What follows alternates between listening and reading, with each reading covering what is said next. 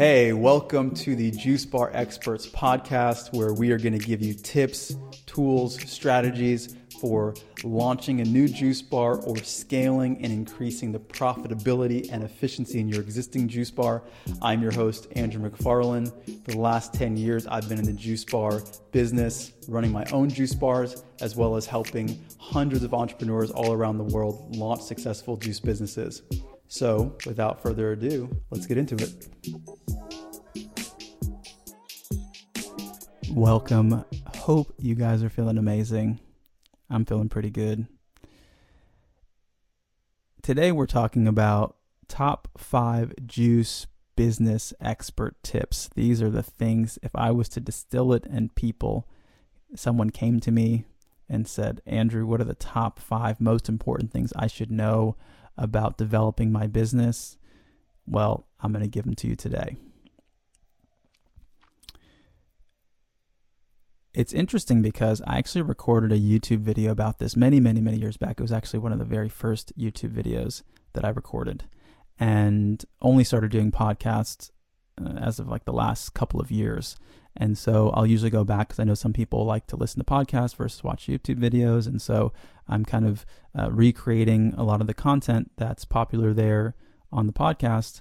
And in going back and watching that video, for me, it was informative and it was a good video, but I really feel like having at this phase, because that video was recorded over 5 years ago, now being in a place where I really feel like the top 5 most important things are kind of different. They're in some ways less granular and more principle driven, and for that reason, I feel like that much more powerful and impactful. So we're going to get into that, starting with number 1, and this is keep it simple. Right? This is, as a principle, when you're moving through your business, developing everything, you want to be thinking about simplicity, right? Efficiency. Because when you don't have a business and you've never started a company, a lot of times we can get wrapped up in the excitement and romanticism of having the most complicated menu and all these unique drink offerings, and we don't really understand the implications from a production standpoint and from a purchasing standpoint, customer service standpoint, right? And how all these things are interconnected and impacted by one another. We don't understand the implications of those things. And so starting simple is key. I always remind people that you have forever to complicate your life. And I can speak from experience because I remember in the beginning, I made this mistake twice, actually. When starting my juice truck, we had all kinds of recipes. We were making food and desserts and, 20 different juices and all of this stuff. And then I just realized, wow, you can't produce a large volume of a lot of menu items in such a small space. So I reduced the menu. Then we were moving to the store, and I thought, oh, we have a store now. We have more space. I'm getting excited again. I want to do this. I want to do that. Sure enough, that didn't work again. And so I learned my lesson twice, and I hope you guys don't even have to learn this lesson once. So you can keep it simple from the very beginning and not have to go through all of the chaos and complexity.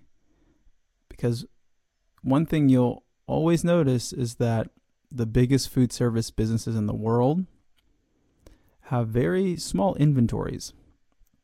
They oftentimes figure out how to repackage and repurpose the same items in multiple ways.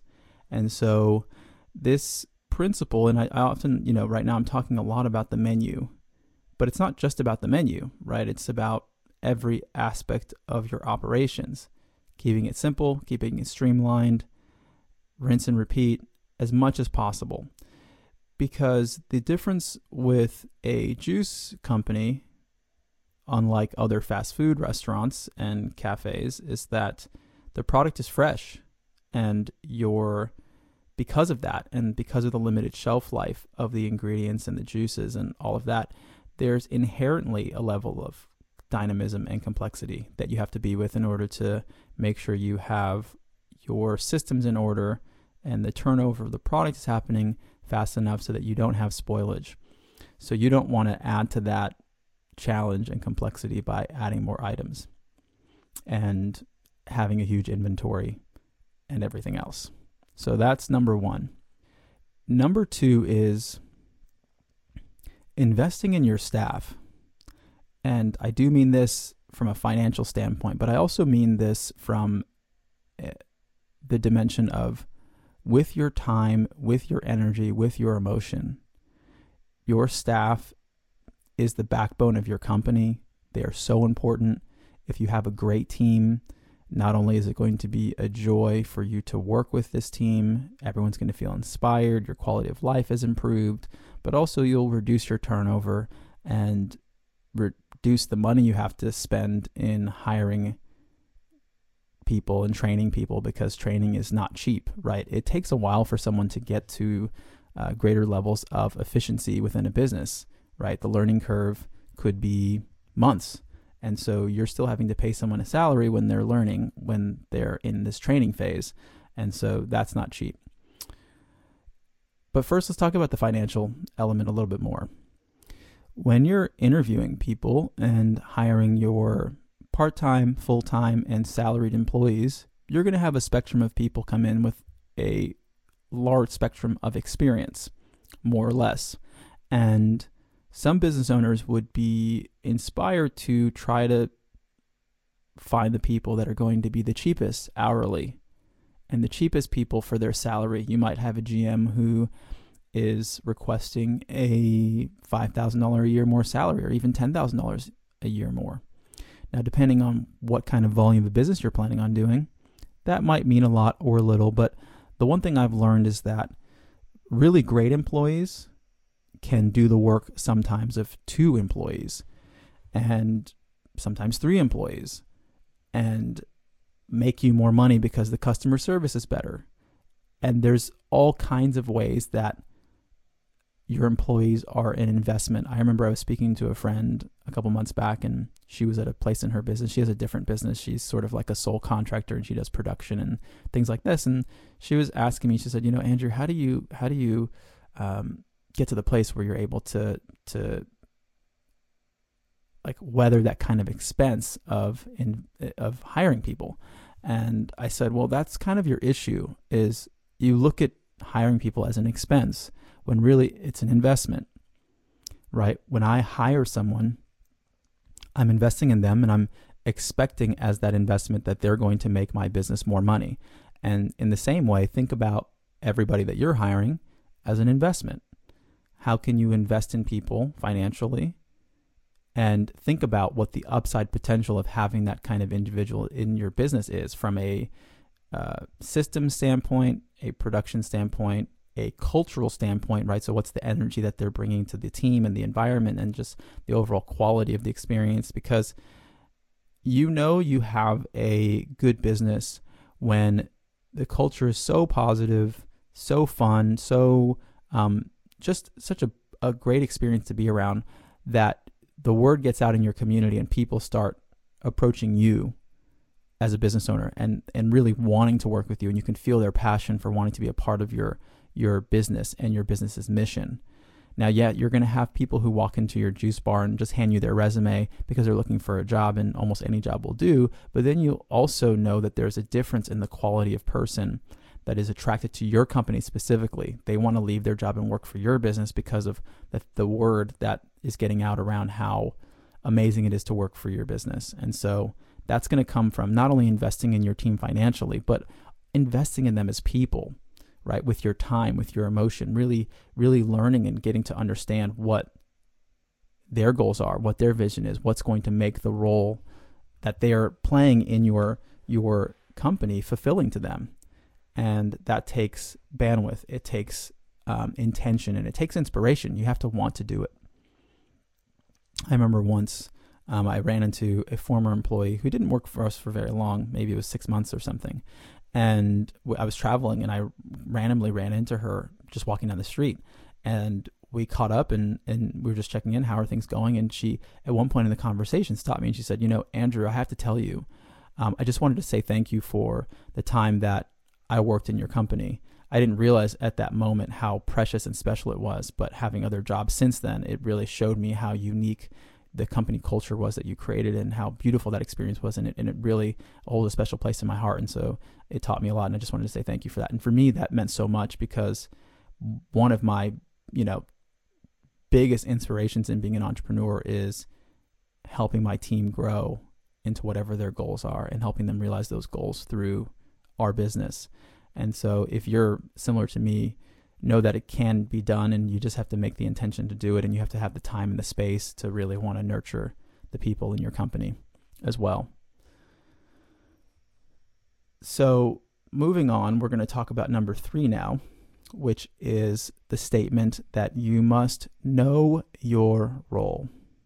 Know your role. I'll start by sharing a story. There is a very famous business consultant, management expert by the name of Peter Drucker. He's written countless books, and at one point he was giving a talk at a university graduation, and someone asked him, what is the most important thing that you've learned in the entirety of your career? And now this was at a stage of life where I think he was in his either late 70s or 80s, but he was in the later stages of his life, and he sat silent for an awkwardly long period of time. And when he came back to speak, what he said was, the most important thing that I've learned in the entirety of my career is who does what. Who does what is the most important thing that he has learned. Now, I often say that the best sports teams are not the teams with the best players, but the teams that have good players in the best positions. For you and your company, you're going to have, as an individual, a natural disposition towards different things, certain things that you're skilled at, certain things that are more beneficial or less beneficial to the company. And you're also going to be required to do certain things in certain phases of the business, right? Early on, you could have the objective to be the very distant CEO, but maybe your finances don't allow you to do that, or you don't have the business savvy at that moment to do that. So you have to kind of build your way up to that.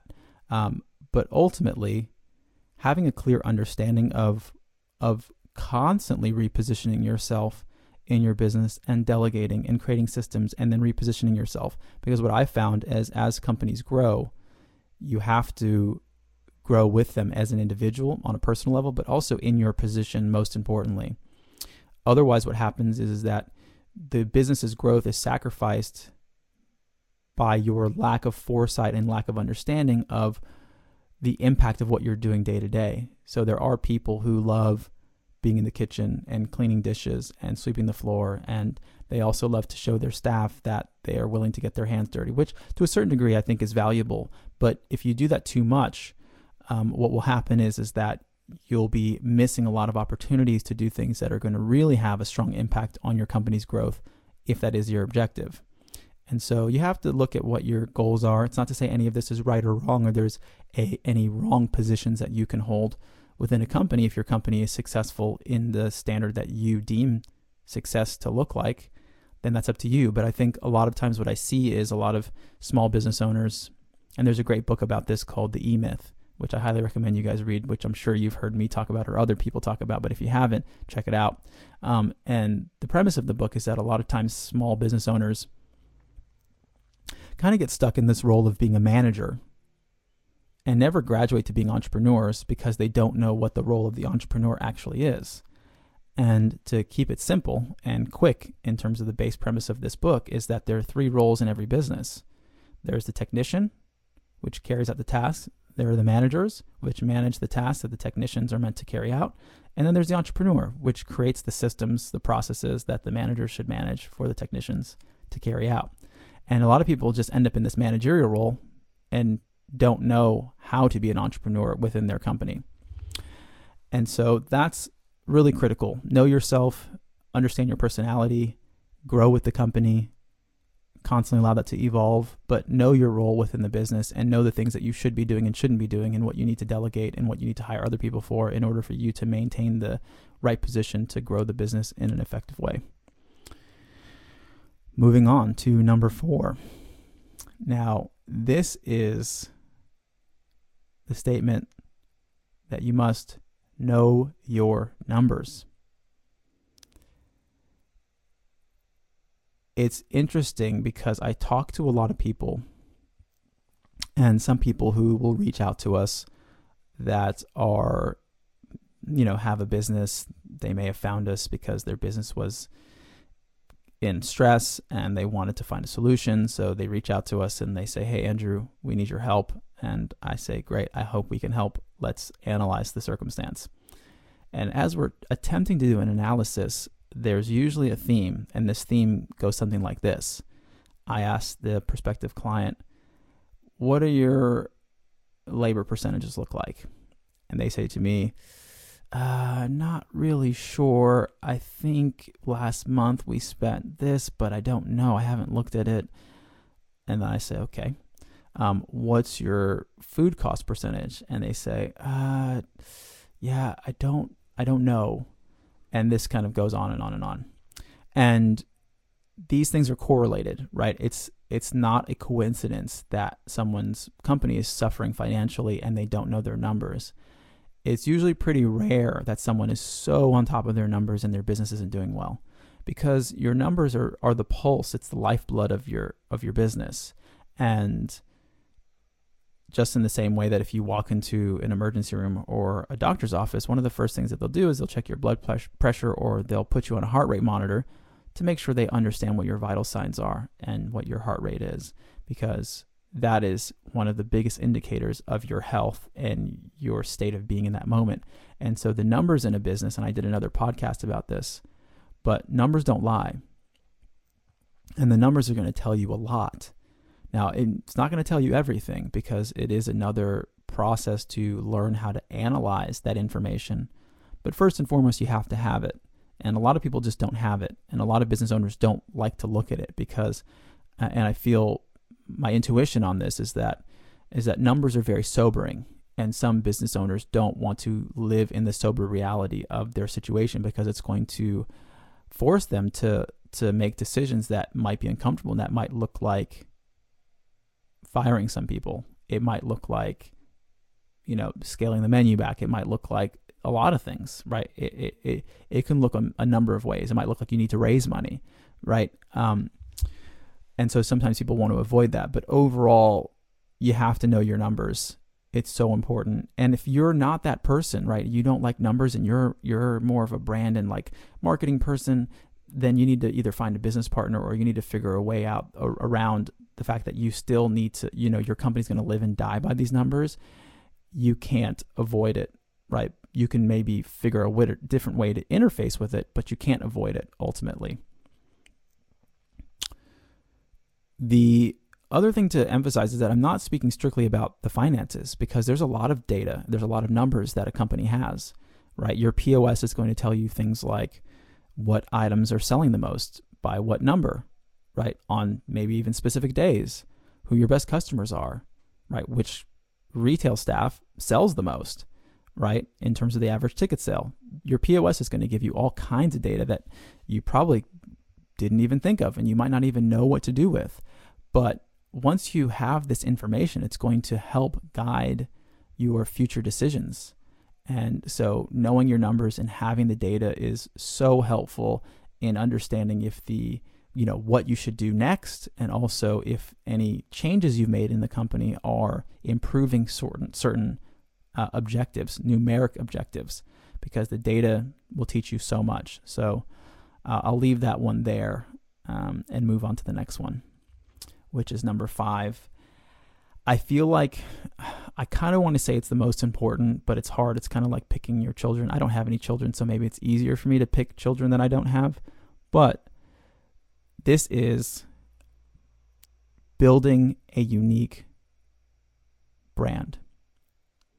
Now, if you guys are new to the content that I've been creating, this might be a new concept for you. If you guys have been listening to the content for a while, you know this is a conversation that I like to have. I love to have. It's so important. For me, it was probably one of the bigger blind spots, right? Like I knew that marketing and branding was important philosophically, like I need to do it. But I feel like it took me a long time to really grasp how important.